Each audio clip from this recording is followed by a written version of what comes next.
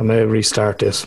Give me 2 seconds. I'll just reboot this and see if it picks up. Just leave him in the waiting room for a while. Let him sweat. Be grand, yeah. We can bitch about him. Be great. Yeah. Anyway, that fucker. Wait till I tell you. Street talk. Mental health. Street talk. Mental health. Street talk. Mental health. The mind is a terrible thing to waste. This is Straight Talking Mental Health. It's all about tackling everyday mental health issues, but anything goes, and that's why we're all about straight talking. And it's all about educating, helping as many people as we can. My name is Peter Dunn, and his name is Alan Clark. Yeah, I'll give you a chance to say your own name this week. Not psychotherapist Alan Clark. Just No. Alan Clark. Psycho. I'm more than just my job, Peter. I'm more than just my job. Not much more, but you know. Oh, there you go. Has to be said. If you haven't already, you can check us out on social media. We're on Twitter at SCRA Talking Pod. Find us on Facebook, Instagram, or you can click stmhpodcast.com. And as we've seen in the past, by sharing the pages and the podcast, you're by telling your story as well, you're helping us reach more people. More we reach, the more we can help. So as we heard from having Andy Furlong on last week telling us his story about his abusive relationship, you know, isn't it great to have someone who's so open and honest, Alan? Yeah. You know, and I've said it to Andy, his story, it's not told often enough. You know, there's a lot of men out there suffering in silence, you know, be it physical or psychological abuse or both. Yeah, they tend not to be exclusive. If there's physical, there's probably going to be verbal and emotional. You know, it's not just going to end at throwing a slap now and again, you know. Yeah, it doesn't. Yeah. The cycle of abuse was a very interesting one you were talking about. The cycle that goes on. I think Andy was a little bit kind of shocked, but not shocked by it. But you know, does you reach a moment? Yeah, and we've had a few of them on the podcast with guests where they go, "Oh, now that you say that, we're going to have to call it that." You know. Yeah. So, you know, it's a common thing. Yeah, I mean, I thought that the interesting thing that I took away, and obviously Andy's story is incredible, but the interesting thing for me was that his ex came back to him when fucking shit was going wrong with the new fella. Yeah.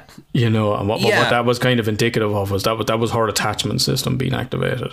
So now she goes back to someone that was once a source of comfort. That being Andy. Yeah. You know, and everyone's like, what the fuck? But that's what that is. That's the attachment system being activated. So Andy, for her at some point, was obviously a source of comfort. And then when she faces discomfort, oh, well, I need to... And then we go through a hierarchy there's a hierarchy of kind of attachment figures. So depending on who isn't available, we kind of, okay, next one. You know, the primary caregiver or the primary attachment figure isn't available, whether that's the mother or father or whoever it may be. So I drop to the next one and, you know, looking for that source of comfort. Wow, yeah. That's interesting. Yeah. For alimony. I'm fucking Andy nearly here for the alimony on the cats, like. And the cat, yeah. Fucking hell. Alimony for cats, yeah. My God. But that was obviously an excuse to kind of get back in touch as well and say, you know, this is I presume she sat down at one stage and went, what link do we have? Okay, we're not married, you know, the flat is sorted and everything. Oh, the cats! Get on to him about them cats, you know, and it's an excuse to kind of, you know, get back in touch and say, you know, you need to sort out these cats. You know, we had a bit of correspondence around Andy. That's right. Yeah. Do you want to get to that? Yeah. So, actually, before we do that, can we tell everybody what we're talking about this week?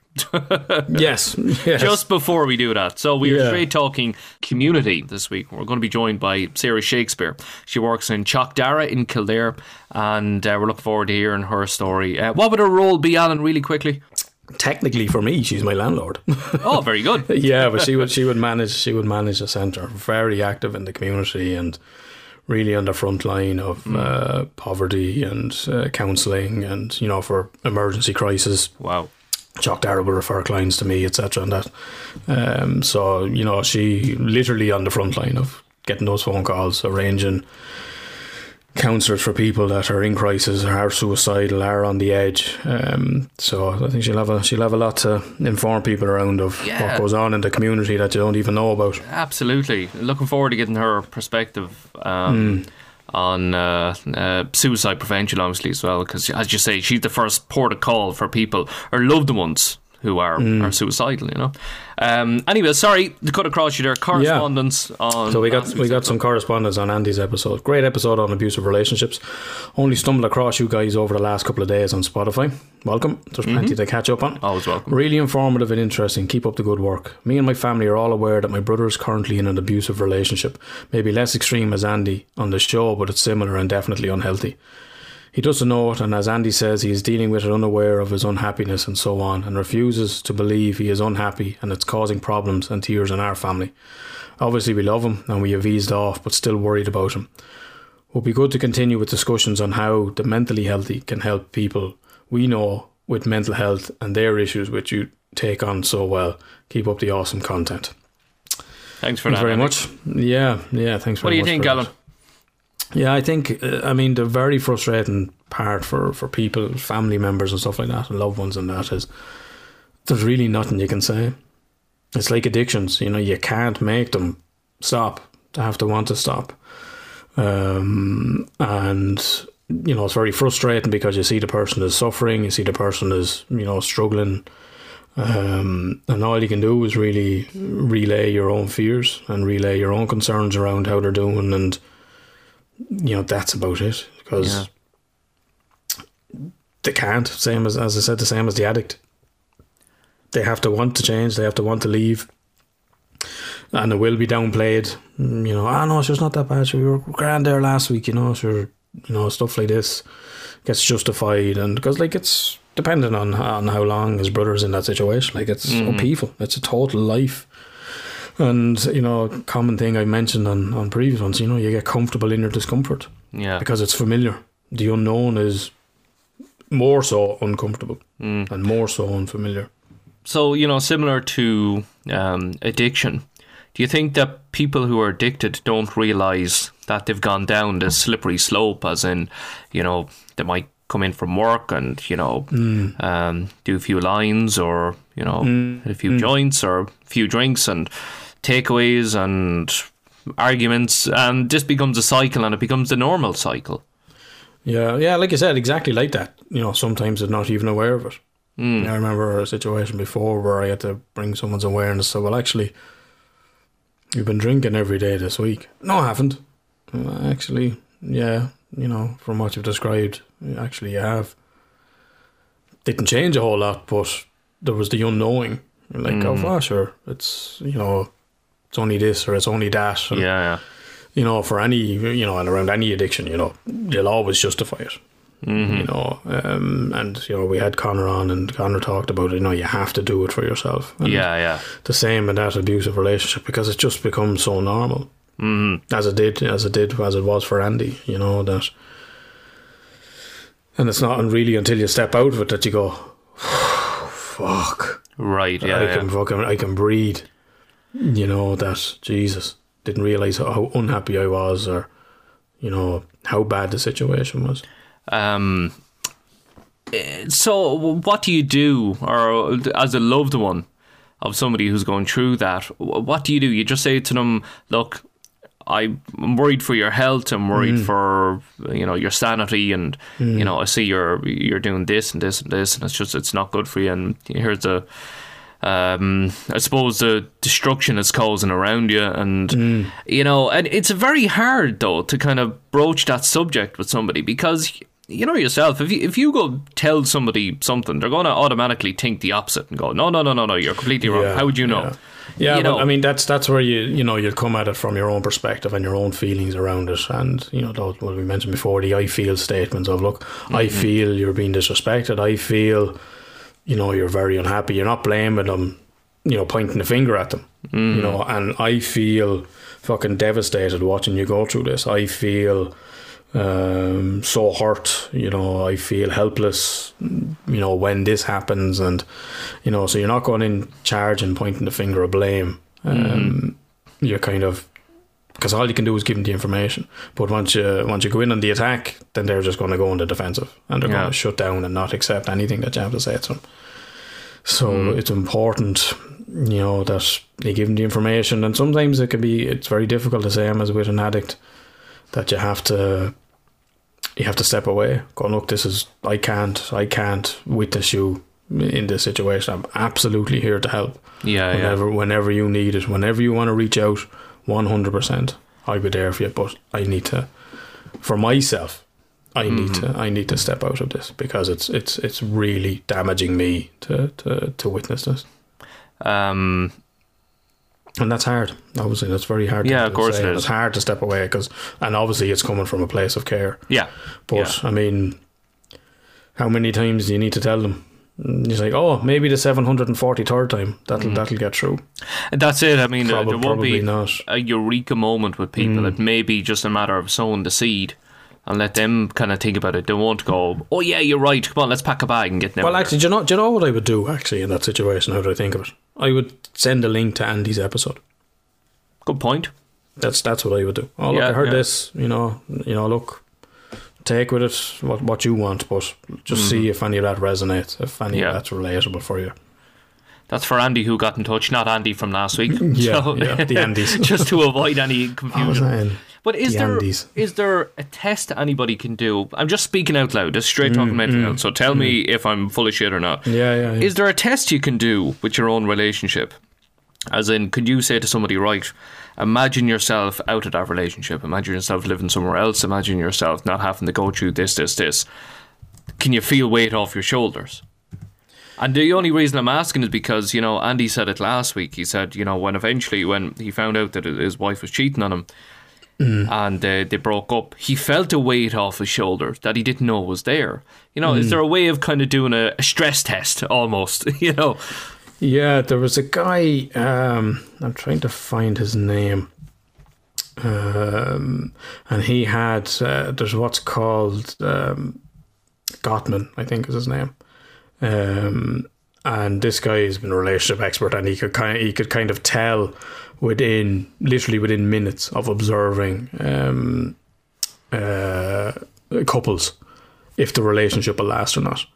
And I think they're called like the 4 horsemen, and it's criticism, contempt, defensiveness, and stonewalling.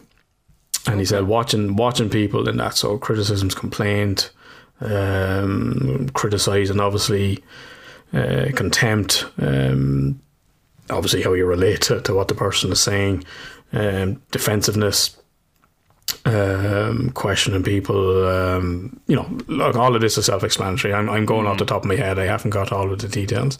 And then the stonewalling. But he said when, witnessing them, he can predict, and like the percentage was ridiculously high. Wow. Because obviously that's your behaviour, and that's your communication style with those. So that people could check that out. We don't have enough time to get into it, obviously. But where can you check it out?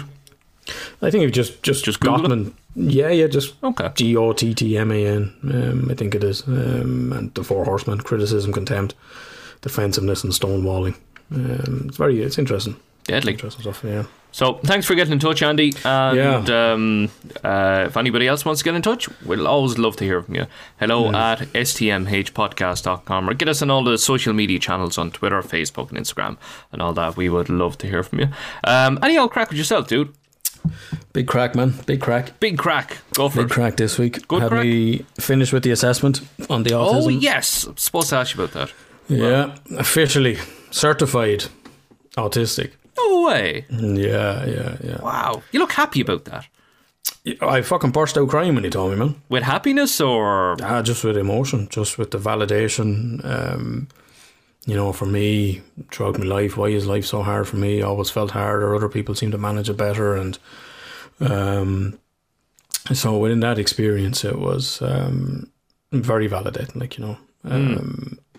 And to hear it, and I kind of asked him. He goes, "Oh yeah, look, you absolutely are." And even your average scores are above the average of autistic males and stuff like that. And so that, because I was worried about it coming up to it before the weekend. And Aisling says, "Yeah, I can see you're kind of I said, "Well, what is it that you're worried about?" She said, "I'm worried that I'm not, okay. or I'll be like fucking 2 points off of what's required Yeah. be, and it's like, for fuck's sake, I can't even be fucking autistic properly. Yeah, I know. you I was thinking of that. Yeah. Yeah, but Yeah, no, just missing but the mark. I'm above average. So woohoo! Ace the exam. Yes. So yeah, very, very validating. And so I'd asked him then, I was like, well, what would it be? Is it the text I done before is high function Asperger's? And he said that would be the old term. Well, here's actually something interesting. That they're not using that term anymore because Asperger's was a bit of a buddy to the Nazis and would knowingly send Oh, it's children named off after to... a person. Isn't Yeah, yeah, Okay, yeah. I think right. it's Hans Asperger or something like that. I can't remember his name. So it's named after this guy who I'm discovered it named it, but apparently now was a bit of a Nazi sympathiser and would send children to hospitals knowing full well what was going to happen and stuff like that. Jesus. So they're moving away from that, but that's also very difficult because as little as people know about autism, they're kind of familiar with the term Asperger's, you know, because when you mention autistic to people, usually they tend to think kind of low functioning, perhaps non-verbal or you know, stuff like that. And when you mention Asperger's, or you know, as I would be of high functioning Asperger's, people don't tend to get it. And I even had the conversation with James's mother at the week during the week there. I said I may tell her just in case, you know, James has ever asked any medical questions or family history or anything like that. And when I said it to her at the start on the phone was, you know, about the autism, and you know, I could hear that there was a silence, and then she was like, I don't fucking believe in all them labels and all that fucking, you know, blah blah blah. Oh, yeah, all right.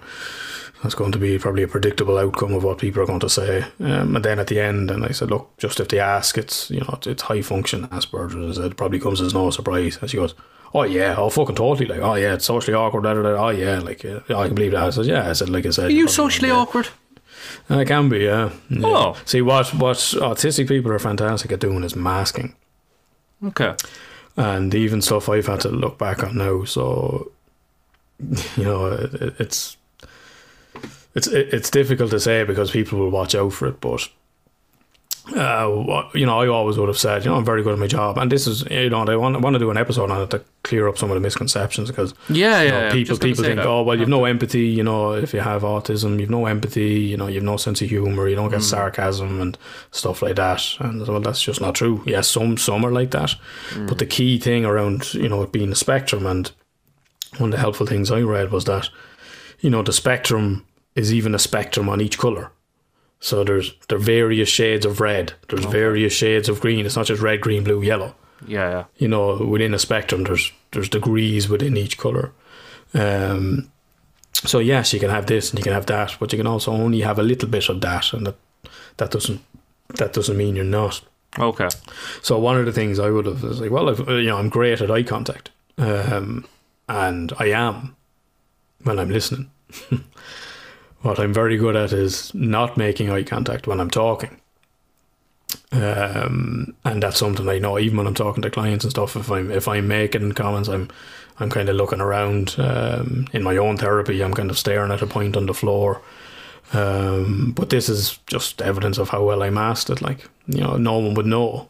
And they're the kind of things you're like, oh fucking shit! Like they're the epiphany moments.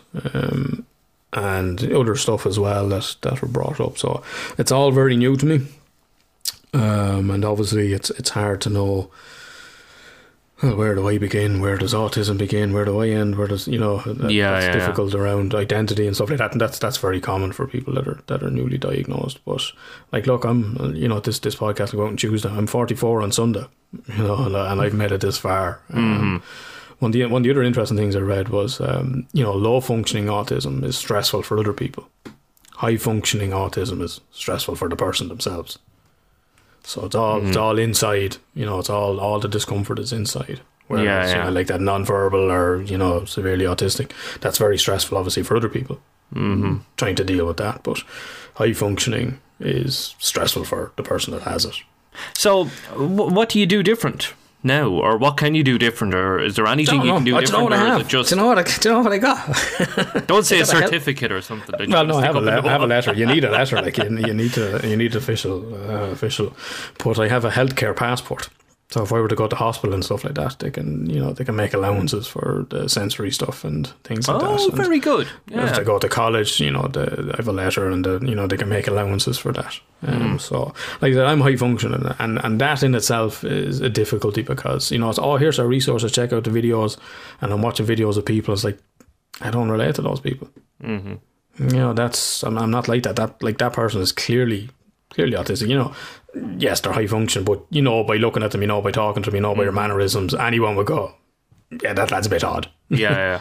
Oh, that's autistic. Oh, that's what. Oh, okay, yeah. So I found one girl, and she's actually a psychologist as well. I was like, that I relate to, because you watch the videos, and you're like, yep, you wouldn't know. There's nothing that would give away until she describes what her internal experience is like. And I was like, now that I relate to. Wow. So, like I said, it's all new. I need to do a bit of reading myself and just kind of processing it. I'm just going to say you have to process it and get used to it, let it digest first. Yeah, and I look and kind of one of my smiles as well has been Aisling around it. Like, she's just like, I couldn't have asked for anything more. Like, she was brilliant, just amazing, and has been throughout all of this. She's like, look, it's not going to change who you are. You're perfect. I still, you're wonderful. You're this, you're that. And it's not going to change my opinion of you in any sort of way. I'm not going to love you any less. And to be reassured like that was very good. And even I was supposed to have it on the Sunday, and then I was up there and it's like, oh, if I switch it to the Saturday, and she goes, oh yeah, and sure, I'll be there and I can help you, like, if you need any emotional support around it. And I was like, fuck, I never even thought of that, like. And so in the middle of the assessment, when I was getting the results, like, I burst out crying and came downstairs to her, and I burst out crying, and she just hugged me and she held me, and I was emotional all that evening. I was like lying on the couch, I was like, look, fucking tears they're just streaming. Yeah. They're just coming out. Like, I'm not even crying, but they're just pouring out. Happy tears. Yeah, I think happy tears. Yeah, happy tears, and also sadness around the not knowing and how difficult it has been for me, and stuff that I've had to adapt to. And actually, one of the things the doctor said, he goes, and he said, look, obviously he kind of relates more on the peer level. He's like I know this sort of stuff.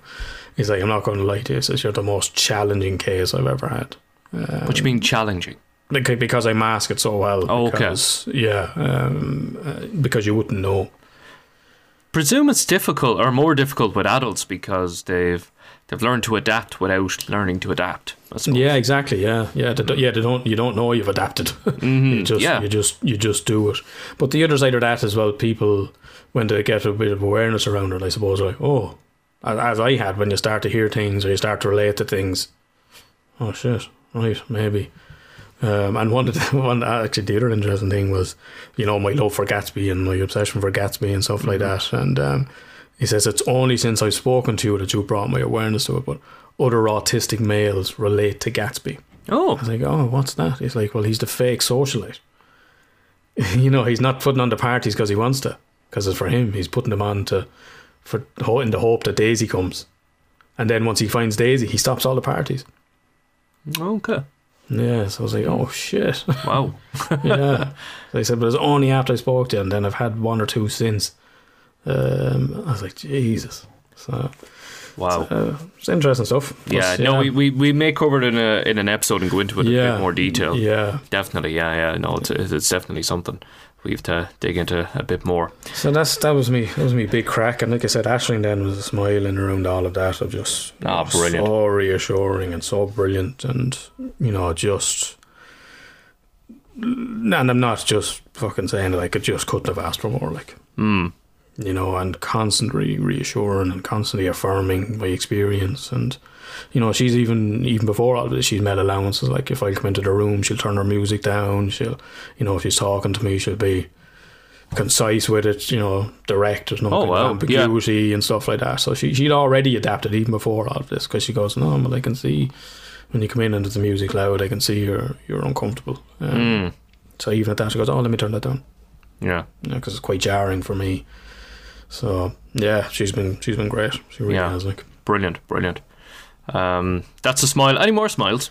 That's me smile. No, I think that's me smile. I did. I have to. Me. I love the arts, and as well, I love a building.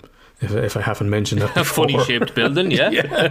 I love the Chrysler building. I love the Shard in London. I love the Burj Khalifa. So I'm redecorating the office, I've been saying. And I was like, fucking last 2 weeks looking for wall art, couldn't find anything suitable. I'll jump on Etsy, see if there's anything there. Etsy is artists, you know, kind of display their wares and stuff like that to sell through the website. And I found this cool painting style of the Shard in London. I was like, oh, and that's the fucking colour scheme, that'd look brilliant. And I was looking through the artist's work, and I was like, oh, and they've got Dublin, and they've got all the city, and I was like, they don't have the statue, the Empire State Building. I'm like, not you know, Art Deco side of the Chrysler Building appeals to me, and I just sent her a message, and I just said, look, I love this style, you know, I'd be really interested in buying a set if you had the Chrysler Building or the Burj Khalifa being the highest building in the world in Dubai. And she's like, oh, give me a few hours and I'll have it for you.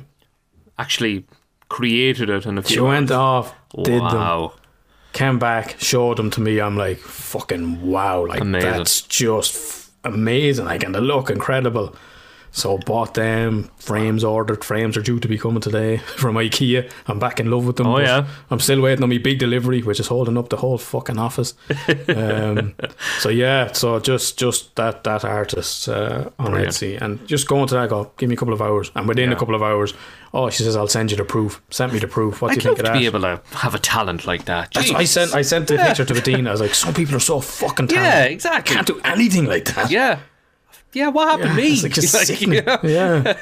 God was Yeah. handing out talents. I was out taking a slash, clearly. How are we doing? Shy talking. There's your talent. That's my I was like, talent, yeah. Sorry, could you do us 45 minutes of shy talk? I tell you I what, give me fucking 5 can. minutes, I'll be 40 back. minutes, you know. is that all you need? So I have to give a huge shout out to Art Prince Vicky on Etsy. She's in Greece. Yeah. Oh, cool. Yeah, but I might when I get them Greece. sorted, I'll put up pictures of what's been done. So that's me smiles. Ashley's me brilliant. smile. Me Ryle is somewhat related to the Asperger's. Well, it's not somewhat related. It's absolutely related to the autism. So I went on, obviously, kind of newly diagnosed and looking for information and looking for people's experiences to relate to. Go, oh, Jesus, I'm like that. Joined a couple of Facebook groups, and I was like, oh, fuck this shit, like. So then even within that, like, it's like, oh, why do we have to say we're high functioning? I was like, it just fucking helps people understand it a bit more, like, you know. Mm-hmm.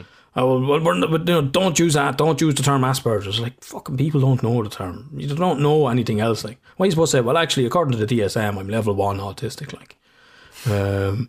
You know, and it's like, and like, Jesus Christ, like, this is just fucking. I bought a book on Amazon, and one of the top comments was, and obviously it's changed, like, oh, this book mentions Asperger's and it's rated 1 star, you know, this you know, we don't use that term anymore, and fucking actually put up a picture drawing inside the book of, oh, this is what it should be looking like, and I'm like, yeah, and that's about as autistic as you can fucking get doing something like that. Like, and I'm like, for fuck's sake. But in that, like I said, there's still not anyone that I kind of relate to in it. Because, like I said, there's people that are, oh yeah, absolutely, and that behaviour is, you know, clearly autistic, and anyone that would witness that. So I was just like, oh, Jesus Christ, like, even in this, like, there's just fucking bitching and moaning, and, you know, oh, you shouldn't be saying that, and you should be like, fuck That's the off, whole like. internet. The whole internet I and social know. media is, we can't say this, you have to say this, Yeah. you don't do that, you'll offend this, I want to apologise for this. Yeah. Oh, I don't like that term. Well, don't fucking use it. Yeah, exactly. I use it. So fuck off. Yeah. But, like, you know me, I'll fucking knock right crack out of this. Like, Well, true, yeah, I yeah. milk this. Like, even Ashley was saying she made. Oh, I sent Nicky a text, and I showed him the screen grab of the letter. He's like, oh fuck. He's like, well, you know, just I won't love you any differently. And he goes, does that's this nice. make me Tom Cruise? Yeah, exactly.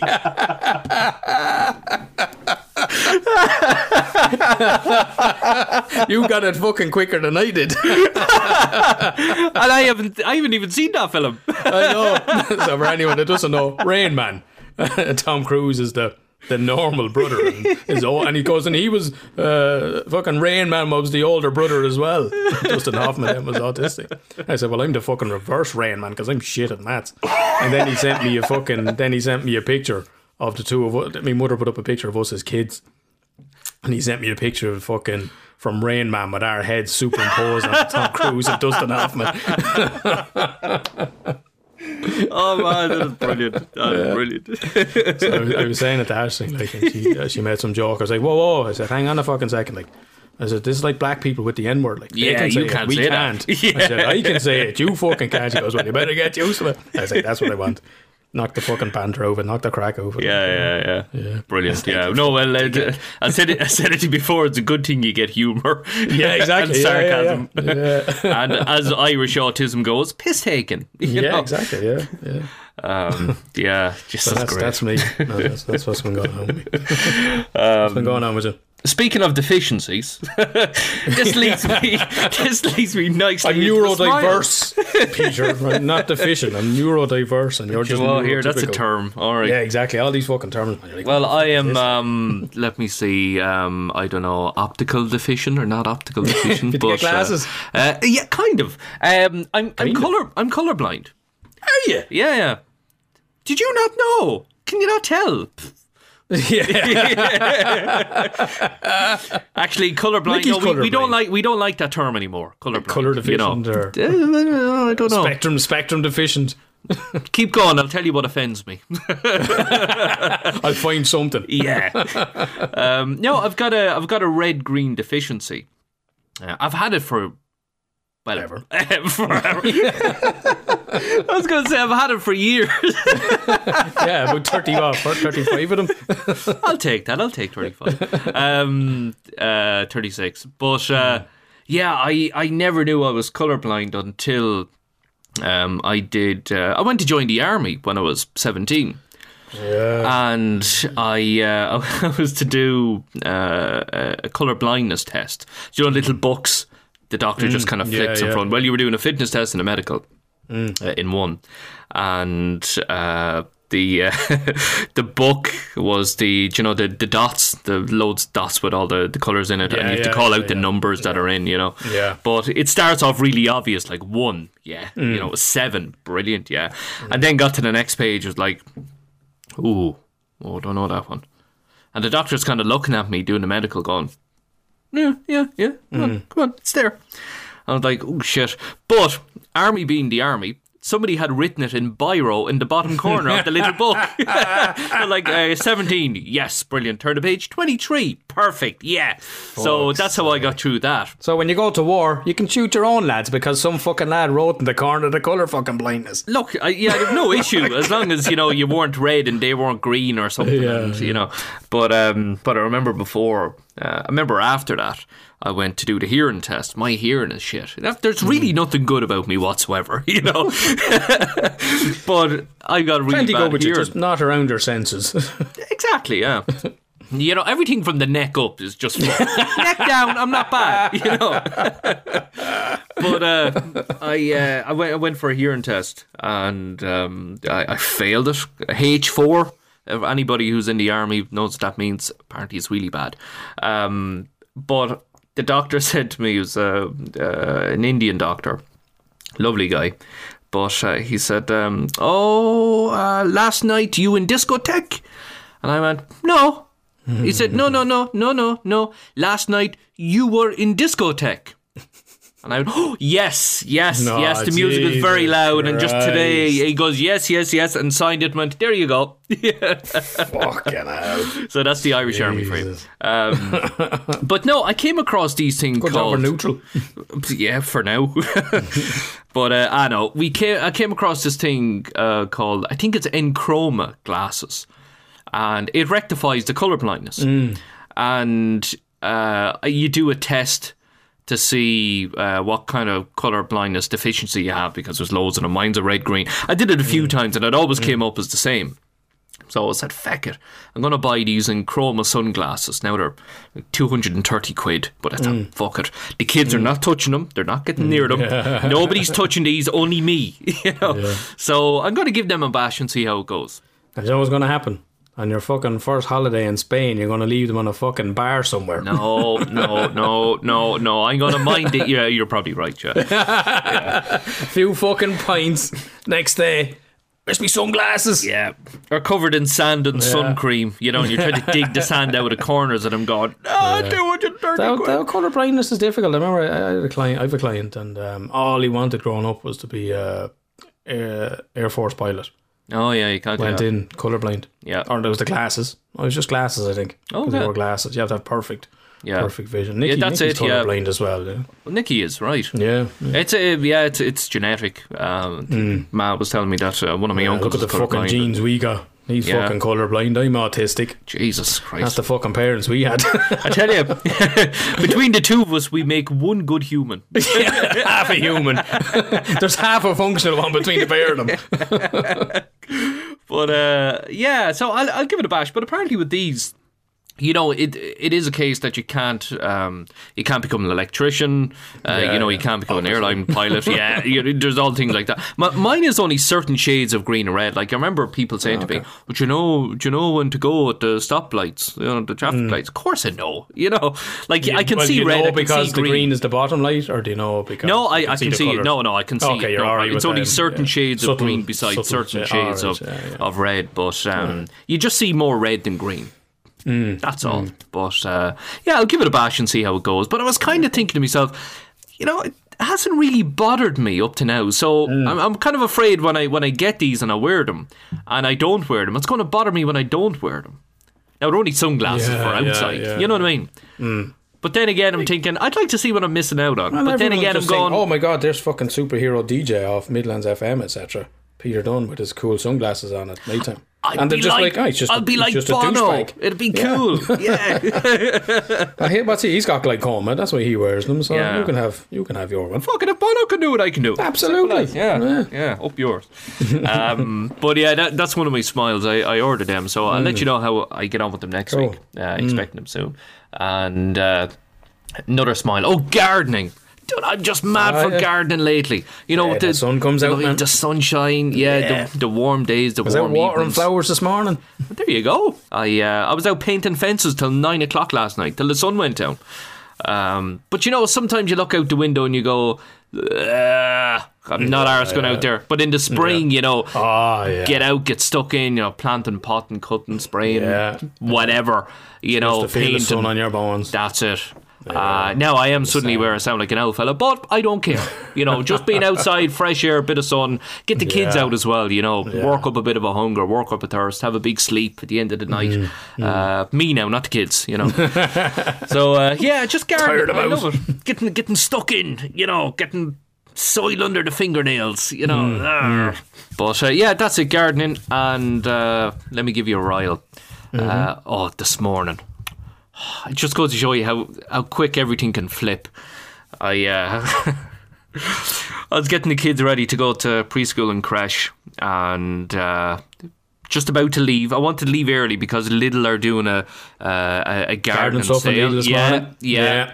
So I said, right, I'll get them in early. You getting I'll head down pots, to so what Lidl. were you getting? I was going to get a cover for the oil burner because I want to kind of fence it off because it looks horrible. And I was looking at one or two other bits and bobs. Maybe a patio heater. Got a new patio, so patio heater, so we can go out and enjoy that.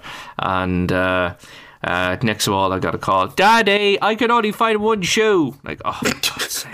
Looking around for this shoe, couldn't find it anywhere. She's walking around limping with one shoe. I went, oh, for Christ's sake. Having a look at here, behind the drawers, trying to pull the drawers out. Did it fall in behind here? Oh, jeez. The only other pair of shoes she has are filthy because we had her out gardening. So I'm thinking she can't wear them. Her mother will kill me. So searching. Then all of a sudden, when the young lad decided to pull a hat down over his head and walk around the kitchen and walked headfirst into a fucking countertop, scolded himself, left a mark on his forehead, and I got, oh, come on. Yeah, one job, Peter. Just get the kids to school. We were just on the way out the door. So I'm trying to explain to him that we don't walk around with hats over our face so we don't see anything. And 5 minutes later, caught him doing it again, as you do. There I am trying to scrub muck off shoes or old runners so she can wear them to preschool, and having to apologise to her teachers on the way in. Sorry, look, you know, she's wearing old runners. You know, we do treat her well. You know, I just want to let you know, don't call Tusla. Don't Yeah, call yeah, Tusla. You know, please. So that was my morning. I was like, oh Jesus, and didn't get to Lidl. For Missed out on that. sake, man. Yeah, no. And another rile. Do you remember a few weeks ago I was telling you about me wonky horn? Yeah, and then you were telling me about your car. Did Yeah, it's not wonky anymore. you get it fixed? No, it's completely gone now. Fucking bastard. I was coming up to a roundabout and I was stuck behind this car. And do you know when you know a car in front is going to do something stupid? Yeah. So the car went onto the roundabout, onto the thoroughfare and the roundabout, obviously, and stopped. And decided to look at their options once they got on the fucking roundabout, which left me stuck in the roundabout, which left cars kind of fucking spinning around, heading towards my driver's door. So I hit the horn, nothing. I was like, bollocks! And what occurred to me was when I told you the last time, you were going, no, I couldn't drive a car without a horn. Couldn't do that. And there I am hitting the steering wheel, and then I'm kind of wondering, fucking, if I hit this any harder, the airbag is going to fly out and skull me. So here I am trying to push to get any sort of noise out of it. So all I could do was just flash the lights and go, right, I'm going to fucking blink this guy. Blink, blink, blink, blink, blink. Flash. Yeah. Flash. No, not a bit. Flash. All this aggression built up, going nowhere. You know. Yeah, so I'll make it. But that's the third car I've had with a shit horn. Yeah. Like, what's going on? And it's not like I overused That's the thing. so unsatisfactory. Maybe I underused You gotta get it out. You gotta get it you out. gotta get your horn out, folks. Simple as. Or it can be very frustrating. For everyone involved. That guy looks pissed off. I guess he's not. He hasn't beeped his horn. He's happy to sit on the roundabout. Look at that fucking idiot. Jeez, I thought I was holding up the place here. I'm obviously alright, because if he was unhappy, he would have beeped. But I was hoping that somebody behind me would beep on my behalf, you know. Yeah. Beep at me. Hanging out the window. To Hanging fucking out the beep window. at him. Help! I've no horn. Help! Just as you're driving past, I'm very unhappy with your driving. It's just not the same. Why don't you just beep your horn then, you fucking idiot, if you're not happy? You're obviously not that fucking unhappy. 'Cause you can't beep. So this week we are straight talking community and working on the front line. Sarah Shakespeare from Chockdara. Welcome to the podcast, Sarah. Thanks for having me, lads. Appreciate it. Sarah, what's your job title? My job title is, Dog buddy. well, Alan might say, I'm a jack of all trades and master of none. I am manager in Chockdara. We're a community and family resource centre. So I'm based here now. I was actually working out, it's coming up on 8 years, which is a bit scary. Wow. Scary, but I cover everything here from, well, I suppose COVID times have tweaked what we do, but we have everything here from, we do family support pieces, and we have our crisis counselling, which I suppose is what we're going to talk about today, but we also have the likes of food bank, and like that's escalated big time in the last year with the year that everybody's put in, and we and I suppose as me, I'm manager. I have staff here. I would have had a number of people on schemes. They've all sort of gone by the way things have gone as well. But I have a new family support worker who's on board, who's a good lad and going to get stuck in as well. And then I have we've a number of anchor tenants, of which Mr. Clark himself is one of them. He doesn't cause me trouble. There is the odd one that does though. Never mind. But we Had me rent the other day. You should be alright. Oh yeah, I vented. Oh, trust me, I vented. I suppose what we have found is that upstairs I have I'm in the old brother's house in Kildare Town on Academy Street, so right in between the schools, which is great when we give support to the kids in the schools, and we're in a good spot. And what we have upstairs is a number of privately rented offices. So Alan is based here in the centre, and we've a number of other counsellors as well. So it can be a one-stop shop, which is great, because the thing I love about here is you could be coming in to go to Grimes, or you could be coming in to go to parent and toddler. Not in my office. That's Not not your that kind of grind. I'm here Or for the you could grind become with Alan. He's up there. He's on the chair waiting for you. Or yeah, you could be coming, but the thing is that to walk in the door, you could be coming in to go and talk to a 2 supervisor or something, or to go to Uber about a CV, or you could be coming in to go up to Alan to have a chat about whatever's going on. So it's kind of cool like that, because it means that there's a nice mixed bag. So you're not necessarily, they're going in for counselling, and then you get the tilty head, the tilty head Alan. Oh, God. And I'm like, oh, Jesus, So now the other flip side of that is that then people just appear whenever. So it is my job is a complete mixed bag. I could be making up food bags 7:30 on a Friday morning to give them out to families. I could be here late, like we were based down in one of the estates, so I would be there late on that evening getting the stuff out to families as well. So it tends to be a big mix. Then I go into the council and sort of knock their heads together when they need to get their shit together on mental health, to be honest. Fair enough. And that would have been I would have gone in to the council before. They let me in once, and I've never managed to, they can't get rid of me now. So I managed, and on Zoom they're screwed, because I'm just going to make sure I'm at those meetings. But the thing that was important would have been at the time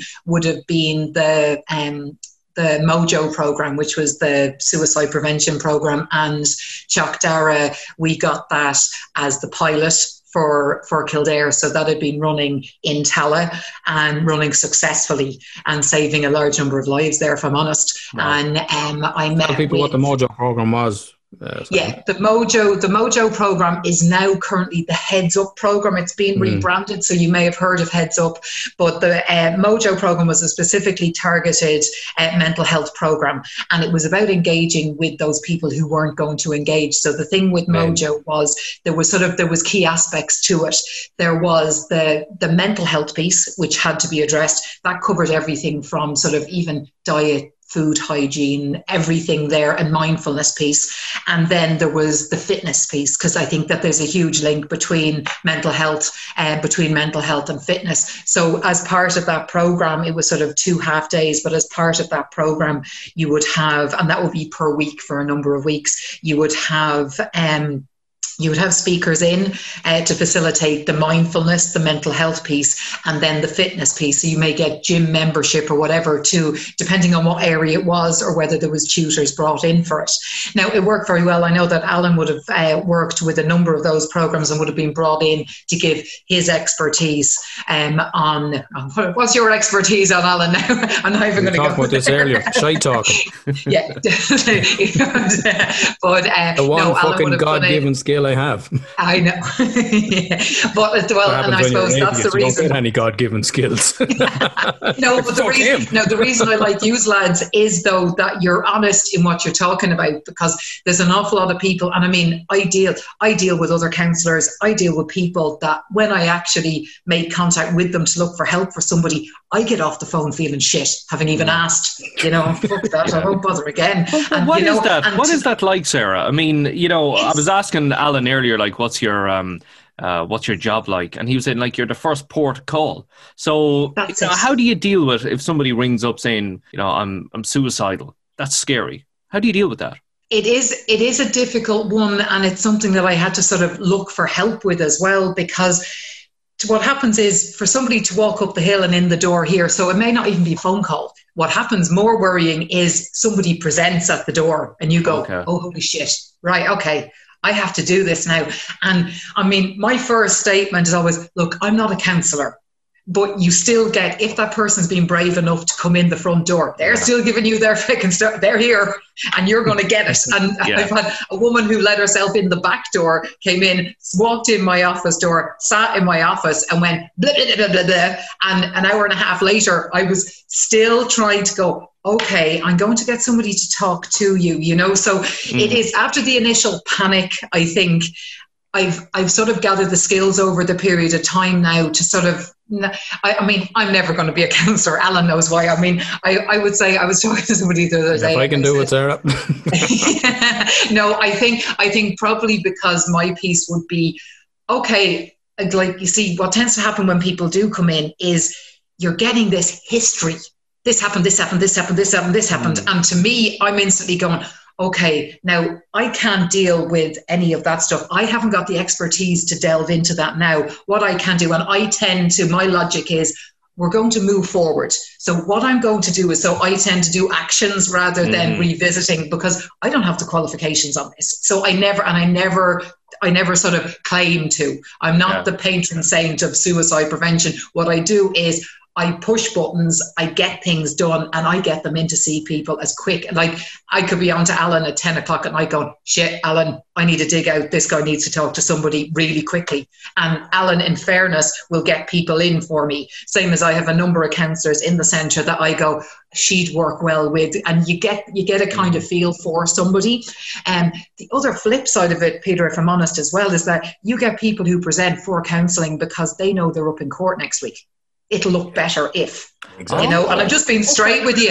It is, and it's very, it can be a challenge to actually go, hold on a fucking minute. You're trying to seen to do it. Say it again, look Alan? good. Yeah. You don't want it, you just want to be seen to do it. Yeah. Oh, I go into counselling. Yeah. If there's a domestic abuse situation, if there's a marital split, if there's relationships, sort of, if the kids and access is coming up. Now, that's not to mean there are people, and it's got to that point that they've gone, I do need help, and I've got much better at the priorities and you really are in a situation right now.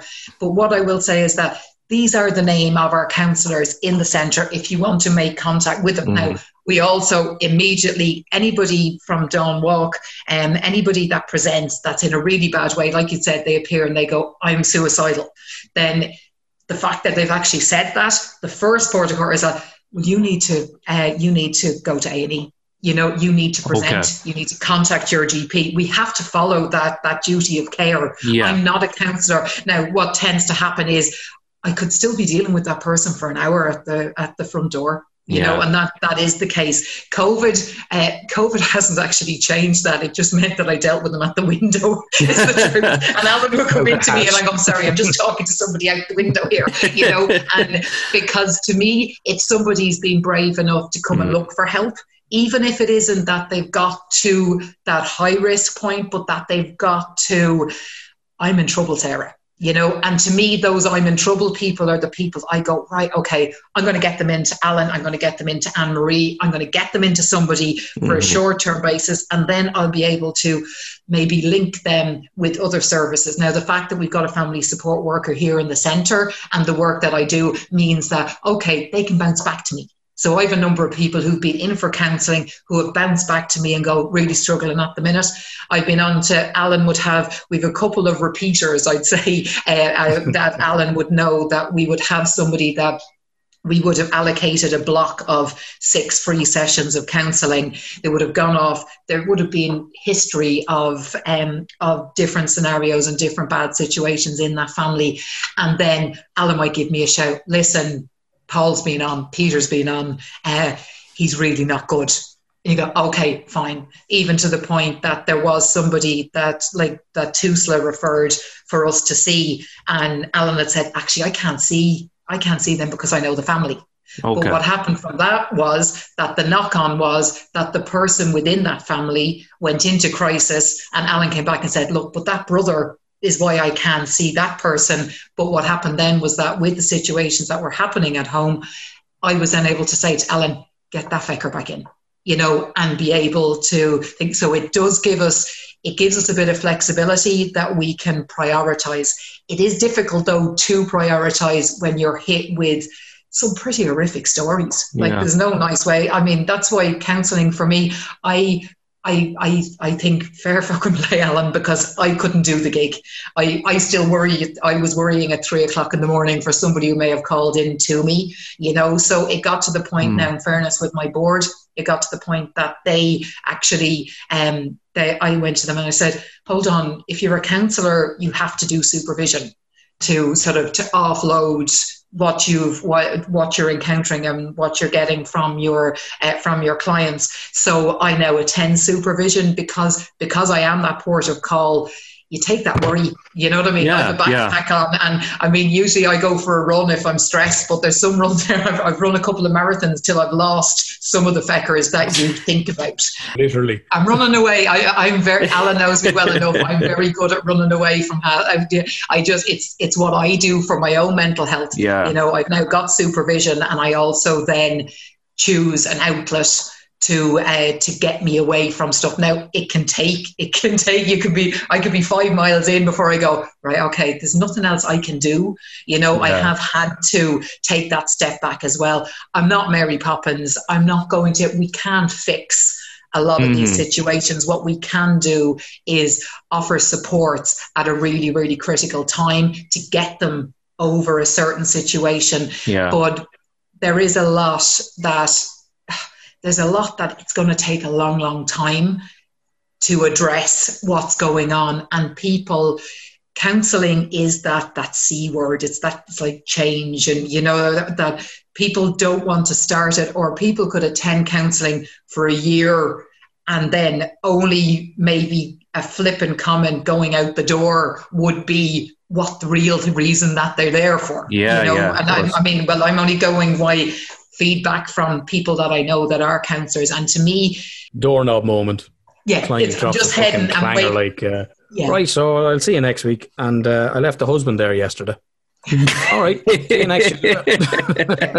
Yeah, but that's the unconscious resistance of, I know I need to talk about it, but I can't talk about it, so I need to fuck off. I'm just going to throw that grenade in there and then run. Walk out, yeah. You know, you talk about kind of carrying that burden, Sarah. I don't think I'd be able to leave it at the door. And it's something I spoke to Alan about, and he said, no, once he's done, he's done. Have you ever found yourself 3 o'clock in the morning not being able to sleep, thinking, geez, I hope they're okay, I hope somebody's looking after them or whatever? You know, how do you deal with that? Yeah, no, that isn't, and it isn't an easy fix. I have got better, but it was more to the point that if I'm burnt out worrying about all these people, I can't help anybody else. Now, it has taken me a long time to get better at that. And even in my previous roles as well, I was as a youth worker, I would worry about some of the kids that were living in families with addiction and stuff. And you were going, I wonder how that little fucker's getting on. God love him. And now it's still 10, 15 years later, and I'm going, oh God, I wonder how he is. You know, I think it isn't easy, but to me, what I have found is that there's kind of a bit of a reassurance in the work that we do, that I have seen people who've been going into Alan for a long time, and I see people and I go, and there was somebody in only the other day, and I went, how the fuck's he doing? I didn't think he was good. And you pick up on a good week and a bad week. But when I see people that have gone through the process, and I might meet them in Tesco's and go, how are you, Sarah? And to me, them saying hello when they're coming in and out, a lot of people, because we'd have, let's say, the sign-in book, you'd have the head down and the shame nearly, I go to Anne-Marie, and they wouldn't look at you and they didn't want to talk to you. And for me, even if it was a see you on the way out the door, to me is, well, they're the little wins that we can take. We can't fix what's going on, you know, but I think I've got better at it over time. Well, I think that, to be honest with you, I had to, or it was going to kill me off, because I was going to end up mentally in the toilet. I was going to, and if I was burnt out, and the thing that I think that's really important and why I love what I do is that I'm passionate about it. And it's not that, oh, isn't she great? Isn't she brilliant? I'm good at what I do because I think the manner in which I do it, I'm straight. I'll be quick enough to go, lad, you haven't a fucking hope of that. You know, don't be realistic. That's not going to happen, you know? And, but it's trying to find the balance, and that's where I'd go for a run, or I'd go out for a walk, or I'd try to, and even if that does mean that for the first part of that time that you're doing something different, it's in your head. But definitely there was a period of time that those 3 and 4s in the morning, fuck, what am I going to do about her? I better check first thing with her, you know. Also as well, I had a dual SIM phone, and the Facebook page was linked to Wi-Fi, so it was linked to me as well. So what I was finding was that I was leaving the Wi-Fi on because my older kids are up in Dublin or whatever, and I'm saying, right, well, if they need me, they maybe WhatsApp me before they. But what I found was that people were going, Sarah will always answer me, and I was. I was to a certain extent, and there may be a 4 o'clock in the morning beep, and you're going, oh, gee, and then I better check just in case. I have sort of, for my own mental health, gone, I'm turning the Wi-Fi off now. You know, I have to do that.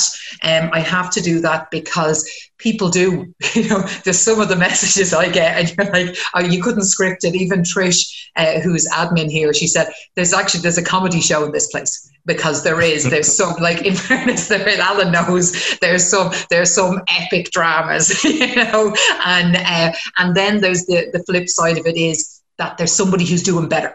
You know, and when you meet them, or when they come in for something, and I had somebody who was in who I helped with, like we helped with food at Christmas, toys at Christmas, all that kind of thing. There was a guy who hadn't been working, but he appeared with a bunch of flowers and he'd got work and we'd got him over a really bad time. So, and his mental health, if I'm honest, was in the toilet. But then he also linked in and we got him in for the men's mental health program, and Alan actually ran that in the centre, so we did that on Zoom. But this guy was struggling, had an awful lot of stuff going on, but is doing much better now. And they're the wins that when I'm 3 o'clock in the morning and I turn over, I go, but they're doing all right now. Go back to sleep, Sarah. You have to take the good with the bad. I imagine your job, Sarah, to be like do you remember the old phone operators you see in old video footage? You know, with the headphones on and they're taking cables out of here, they're patching you through to other people. You know, but, you know, you're obviously at the epicenter of the community. So you kind of know what's going on, the vibe of things, the problems people are having. What's the biggest issue in the community, do you find? I suppose there's one thing that I find that is very strange, but it's more the concern about what the neighbours think. You know, that's a big thing. It's a big thing. Now, I mean, I drove around Kildare town yesterday bringing the new worker around this estate, that estate, or whatever. And what he picked up on was the most negative areas were actually the private housing estates, and it wasn't necessarily the council estates, you know, that sort of attitude. I think that people are scared to look for help, you know, like last March there was a bit of novelty with lockdown and COVID. There was it's going to be grand, the weather's great, I'm going to do up the garden, it's going to be brilliant, I'm going to spend all my time with my kids. I'm going to spend all my time with my kids because I'm always so busy and it's going to be fabulous. They're the same people that are either onto me now looking for food bank, you know, and they would have initially been on going, it's going to be great and I'm going to help the community. And there was people who were on and they were going to volunteer and they wanted to donate to the food bank, and they did. Don't get me wrong, it was brilliant. But what's happened now is March 2021 compared to March 2020 is I have a number of them who go, I'm screwed now, Sarah. PUP isn't covering the mortgage or isn't covering whatever else. Am I okay to join food bank? The other thing as well is, do you know what, Sarah? I have actually realised my kids are little bastards. I'm sure you can edit that bit out if you need to. But they've realised before that it's not up to the teacher to fix and whatever else. There's a number of people that we deal with that are great supporters of the centre and the work that we do. But they've only now realised that they did the cool stuff with the kids at the weekend. They went to the ball pit place, they went to this, they went to the cinema, they went to McDonald's, they did all the cool stuff. And that now that spending time with their kids, they've identified stuff that maybe a teacher might have said, look, a bit worried about Alan's attention span or whatever else. He's grand. And the answer to that would be, just doesn't like my son, doesn't like his teacher. You know, whereas now he's saying, actually, he doesn't have any attention. Sorry, Alan, I don't mean it to you. I'm autistic, Sarah. Sorry, you picking the poor fucking autistic man here. That's all right. You're playing that card very quickly. I thought I'd milk this fucking thing. He's got everything, any kind of indication. That's because I'm autistic. I'm going to pull the fucking card. Sarah gets them. You get them people doors and windows the open card, tonight now. He's not going to set the alarm. No, but if it is that, what I found is that people are now looking for those supports. Also as well, big escalation. On a weekly basis before, we probably would have had one person on for crisis counselling. I've got 3 already this week. So then we'll have people that may present at food bank, and then they, you know what I mean? So you multiply that by how many sessions we can give, what can we do? You know, it isn't an easy gig for that, from that side of things, but people are coming forward, and it's more like whatever about the supports that we can give the kids, we can give the kids one-on-one counselling. We can do maybe the Worry program, which is a program we run in the centre with them. We can do that, but you can't do something for an hour with a child and then expect the other 24 hours that they're with their parents, where their parents have heightened anxiety, stress, worry. You know, you put that all back, that we can only take them away for that little snippet and maybe let them. But if we don't get the buy-in from the parents to actually hold their hands up, now, I suppose the flip side is, at the moment, the hands are being held up big style. You know, the hands are going up going, I need this. I actually can't deal with this. I'm really struggling. And they're the calls that we're getting now. And Trish, who does the admin in the centre, who's fabulous, she would get a call and she'd go like, nah, that's not too bad, Sarah. I wouldn't be too worried about that one. But this lad was on and he's really in trouble. And particularly as well, if it is that we might get a late night call, you know, and because the work phone was diverted, the landline here was diverted to the mobile, you'd sort of go, well, if somebody's going to ring at 10 o'clock at night, they must ring for a good reason. Now, that's always my logic. Now, I suppose that's my work ethic as well, is that I always try to help when I can, but I'd always hold my hand up and go, this is too big.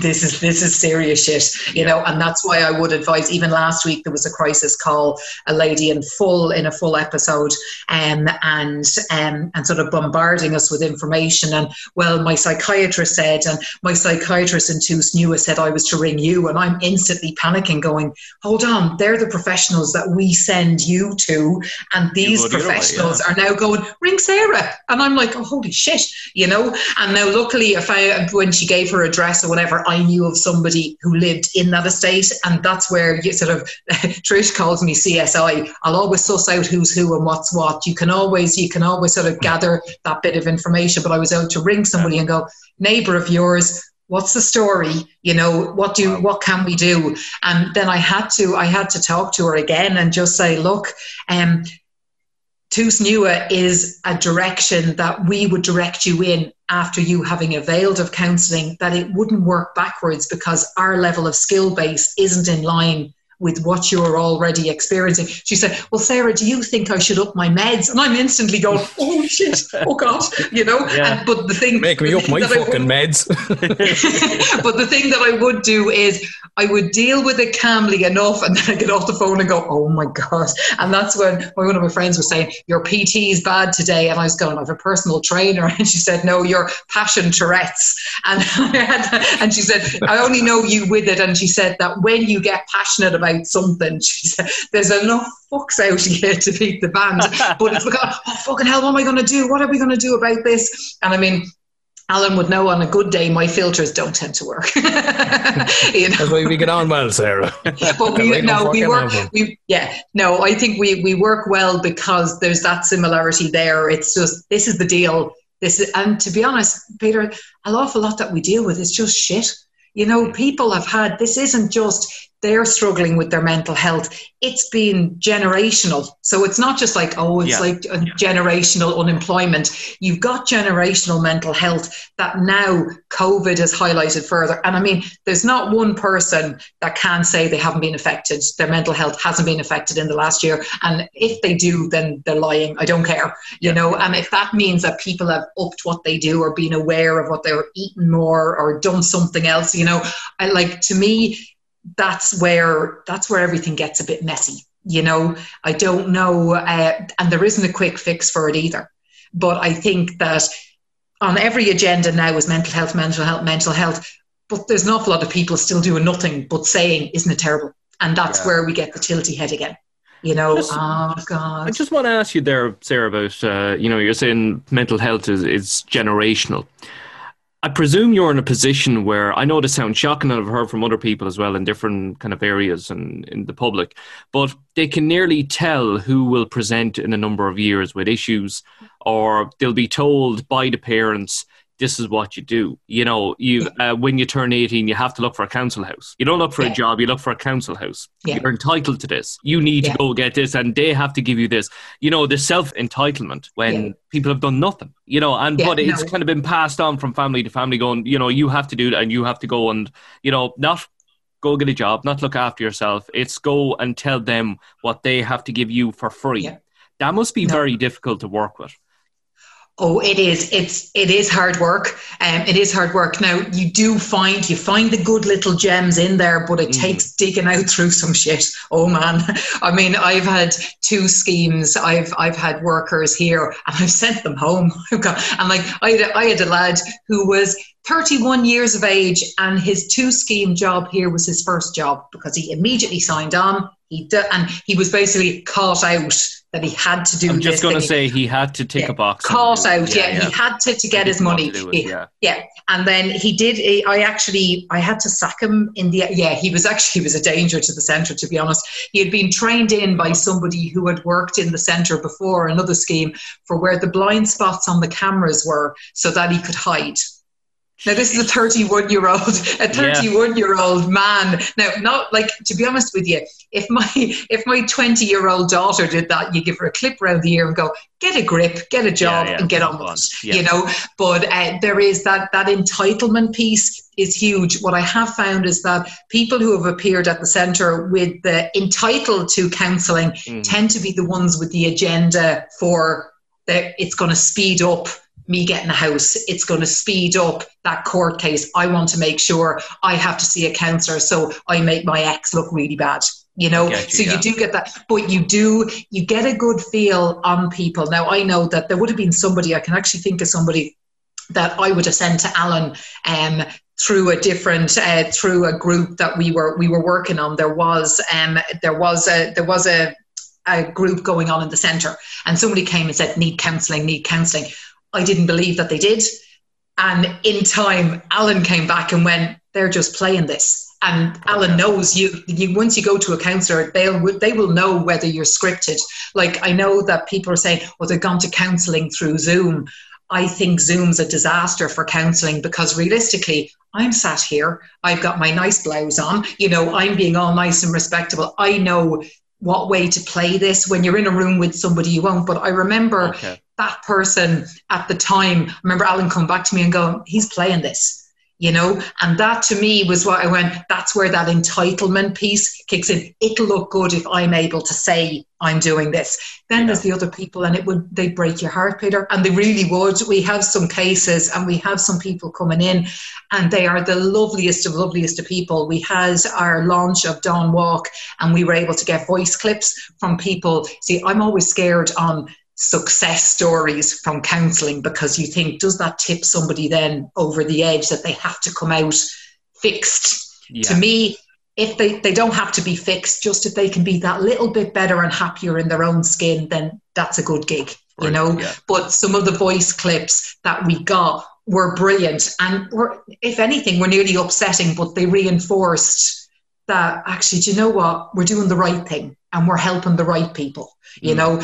But it does make it hard because sometimes you have to go, don't care, you're not entitled to fuck all of me. You know, you earn it, you know, earn it. And I will bend over backwards. I have families that I'm working with now for a number of years. They've got more issues than Vogue, you know, but the bottom line is they're good people. They're doing their best. They may have issues with their older children, but if you can see a 2 and a 4-year-old and you think, we're not going to walk away because they haven't done great with their other kids, give the 2 and the 4-year-old a fighting chance. And to me, that's why I still come back. You know, that's why I stay where I'm doing, and that's why we stayed open all of lockdown, because there's families that if I walk away, there was agencies that weren't coming out of their offices, but there's families that if I walk away from, there was nobody else to give them a dig out. And that's not Sarah the martyr, that's just the truth. You know, and I sleep better knowing that.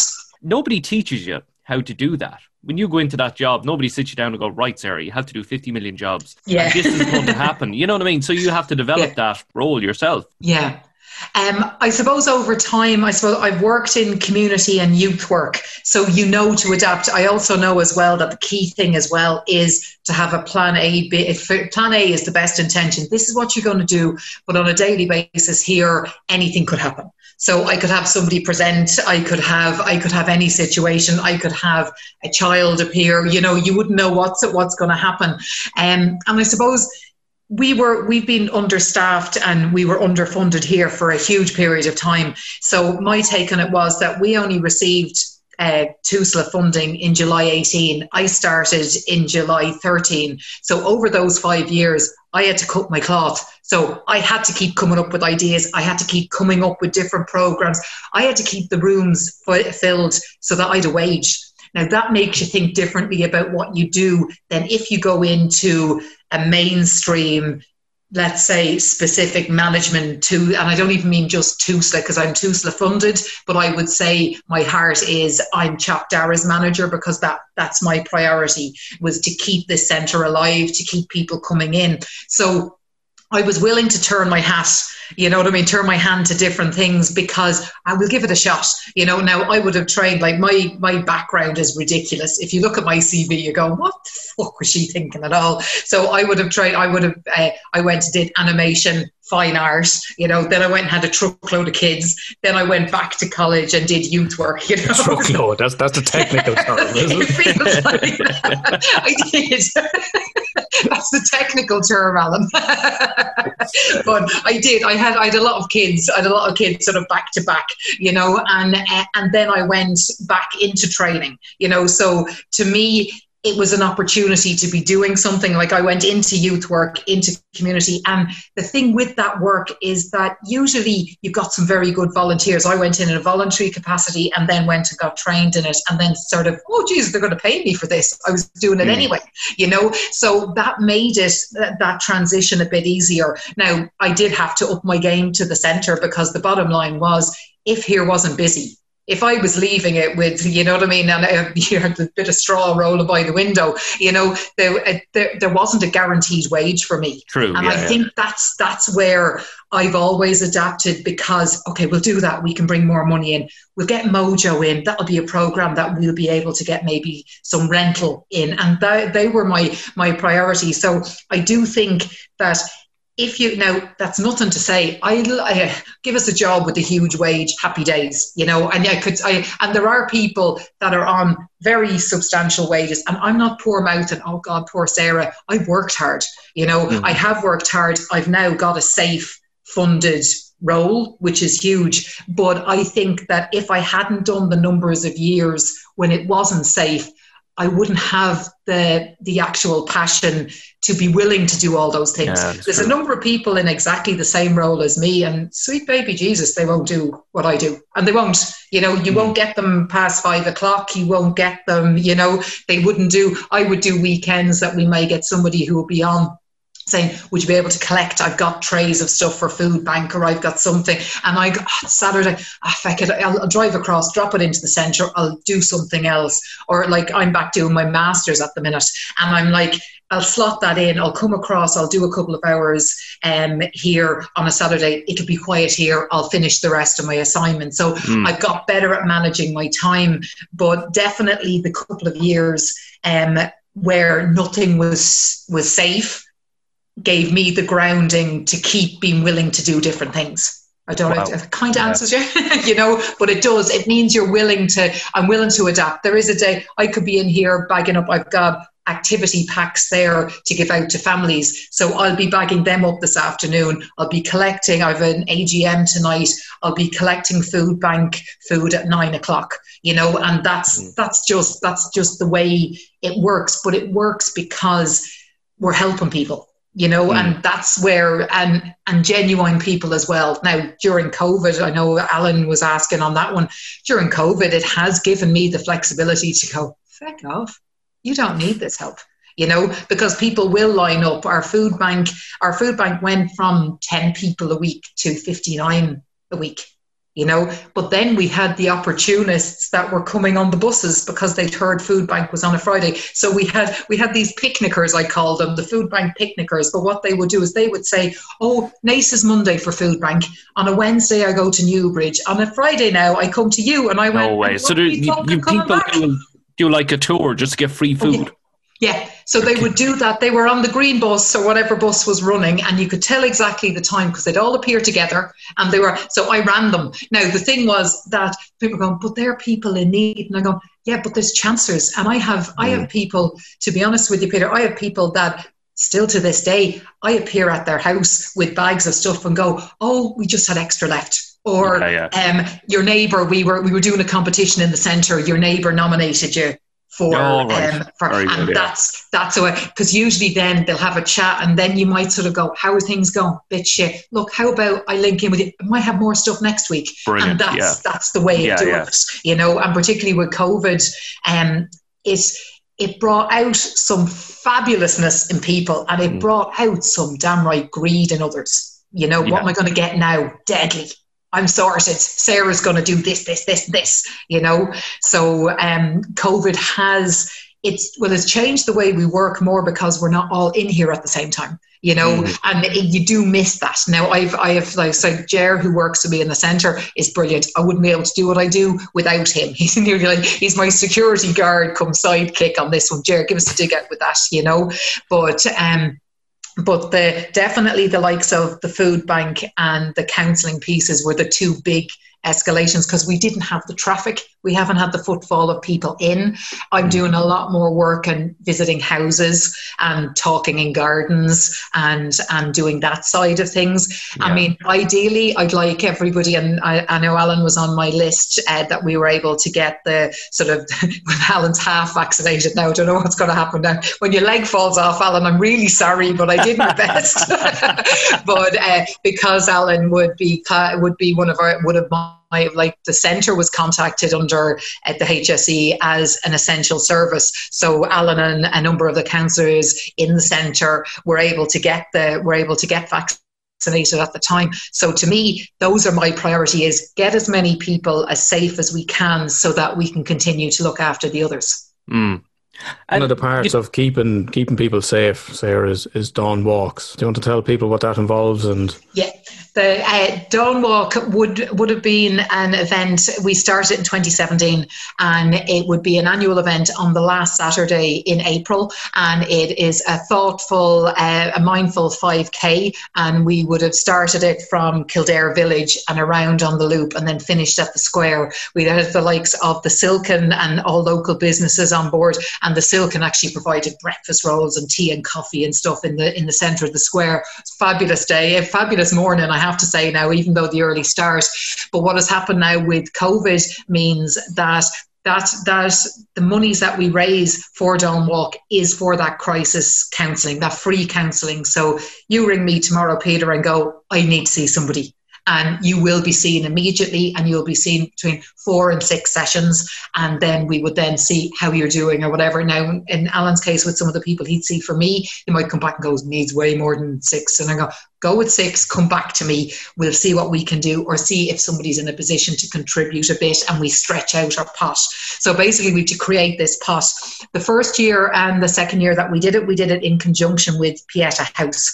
Now, Pieta House do phenomenal work, but Pieta House also do phenomenal work in their area. So somebody rings Pieta House from Kildare, they have to make it to their premises. So they may have to make it to Lucan or to Ballyfermot or to wherever the main place is. And that was a challenge for us. So the first walk that we did, we raised over 10,000, and we gave half of that to Pieta House.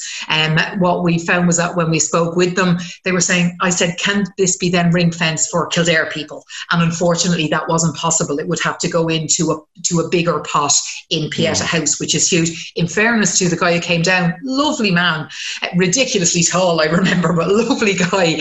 But when he came down, he was expecting a check for maybe 100, maybe thinking he was thinking, I'm coming down to get a check. He didn't expect the response that we got. But what we became very aware was the fact that that money going into a pot that may be swallowed up for stuff that we wanted to be able to stand, and I stand 100% over this, that 100% of the monies raised goes directly to counselling here in the centre. So that monies is going, if 2 people register, 2 adults register for Dawn Walk, that's an hour counselling for somebody. And that's the way I count heads for this. So basically there's a Dawn Walk virtual week. So what we are doing this year is, because we have to go virtual, we've no choice. What we are doing is we have a virtual 5K. We have a fabulous, we've got a really cool medal. See, I'm a runner. I love medals. I'm easily amused. I was easily pleased. You could tell I got none when I was a kid because I was crap, but now they give you medals for doing things. So I'm Participation really medal. easy. Fuck's I'm an sake. easy game on this. But basically, it's a virtual 5K. Now, this can be done in line with COVID because it's virtual. It can be done from your home. So you leave your house and you do a 5K with your family or friends. The key thing that we do is that it is called Dawn Walk Kildare, and it was when we do it from the village, we do it. It is a walk, so we don't encourage people to run. This year we've done sort of a run because we hope to get people from the running community to give a dig out with that 5K, because there's an awful lot of virtual races. But I mean, to me, I love getting stuff in the post now. Even a bill, I'm nearly delighted that somebody's sent me something. I can send you a few if you want, I was Sarah. just No wondering problem if my whatsoever. fucking heating bill came in there, I'll drop it down to you. But between, you know yourself, between Robert, my DPD driver, and my Fastway man, I mean, other than that, we don't have much chats The in my fucking DPD first name basis, huh? That's fucking... He sends me a nice text, Robert does. You know, Robert will be dropping between 13:20 and to 14:20. And you go, thank you, Robert. You know, but the thing will be that there'll be the medal will be posted out. Children can register as well. So I would like as many families as possible to do it. It's €10 for a child or a student, and then it's 20 for the adult. The thing that I'm passionate about is the fact that I can show you the books, I can show you the figures. There's no admin, there's no nothing on this. This is let's help people. You know, and the more people that register, the more people that I can say, right, that's 20 hours of counselling we've got. That's whatever. And that's kind of thing. I mean, my take on it is that 24th of April is the date for this. We're doing it for a week. So it's not that you have to go out and run on the 24th. You can do it during that week and you submit your time. We will have spot prizes and stuff as well. I've got a couple of the running communities and different groups that have come on board, and I'm hoping local businesses will chuck in some prizes as well. But to me, I suppose it's about being mindful of people that have lost the battle as well to suicide. And I mean, there was a suicide even this month in Kildare town, a young man. So to me, it's never too far from your door. And I think that because it's like I said, on every bit of news, on every bit of things, they're talking about mental health this, mental health that, mental health the other. But I still don't know if people are actually getting it, you know. And this Dawn Walk to me is a reason to get it, because I know that I'll beat a drum, I'll wreck people's head about it, but it's with good reason. And the 24th of April 17, which is when we did our first walk, I would have lost one of my best friends to suicide. So to me, it's like, so to me, 24th, now I've been sick a couple of weeks, but to me, 24th of April, I'm going out at dawn. We're hoping to go live on the Facebook page, but I'm going out at dawn and I'm going to run for him. You know, so I'm hoping to do a marathon on the day because I'd hope to mark his anniversary. But to me, I don't think there's anybody, one way or another, even if it's only a neighbour or a cousin or something, but there's nobody that hasn't got some story of somebody that has lost the battle. And to me, he was a fabulous guy. He did all my tattoos. So to me, I kind of carry him with me, you know, that way. So it's a kind of a nice way to look at it. But to an awful lot of families, I mean, it's not an easy time. And then if you consider, you add your lockdown, you add everything else that's going on, particularly as well, even the over 70s. They've gone from, oh, aren't you doing great, to stay in your house? It's dangerous out there. There's a virus, you know. Yeah. So the mental health of the older age group as well is a bit scary for me. And that's actually what my thesis is on for my master's, is going to be on the social needs of the over 70s, because everything's changed. You know, even me helping people today to register for the vaccine will mean I may be able to say, look, how about I talk you through how to do Zoom, and you can join the grandparents group online you know. So good point. I tend to always have a carrot somewhere that I'll dangle to try and get people in and to get them to buy into stuff. But to me, Dawn Walk is about getting out during that week for people that you've lost and minding yourself. And then also as well, it's advertising the fact that if people are really in trouble, then they can contact the centre. Like Gail Doyle, who I think, Alan, you'd know Gail. I don't know if Peter would know, but Gail is a child art psychotherapist, right? Now she's brilliant, but she had put a post up yesterday and said, it's only 9:30 and already I've contacted 10 people to say I can't help them. Wow. You know, and she's on 30 to 40 people a week is her call. Now, I commented, she had the post up and I commented and I said, if there's any of those that we may be able to help through Dawn Walk, even to cushion a gap. And her concern was more, I've nowhere else to send them, Sarah. You know, and that's the problem now, is that nothing's going to get any better. And once the banks as well decide to start going, okay, when can we start chasing our money again? You know, then the wheels are going to fall off a lot more people. And the more money that we can raise through Dawn Walk means that every phone call, at the moment, I stand over every phone call or query we get, we support. 100% we fix it. If there's somebody and we go, well, actually, you probably would be better off talking to, and we can help them to somebody else. But anybody crisis, we'll see. Alan saw somebody for me even yesterday, you know, so anybody that we've come in that may contact, we're able to help. And that's why we need that kitty. I mean, I'd love to see specific funding for this. I grab bits when I can, but I suppose the hard bit with that is that you may have as much paperwork to look for 100 grand as you do to look for 3. So that can be hard going. That can be hard going from a paper trail perspective.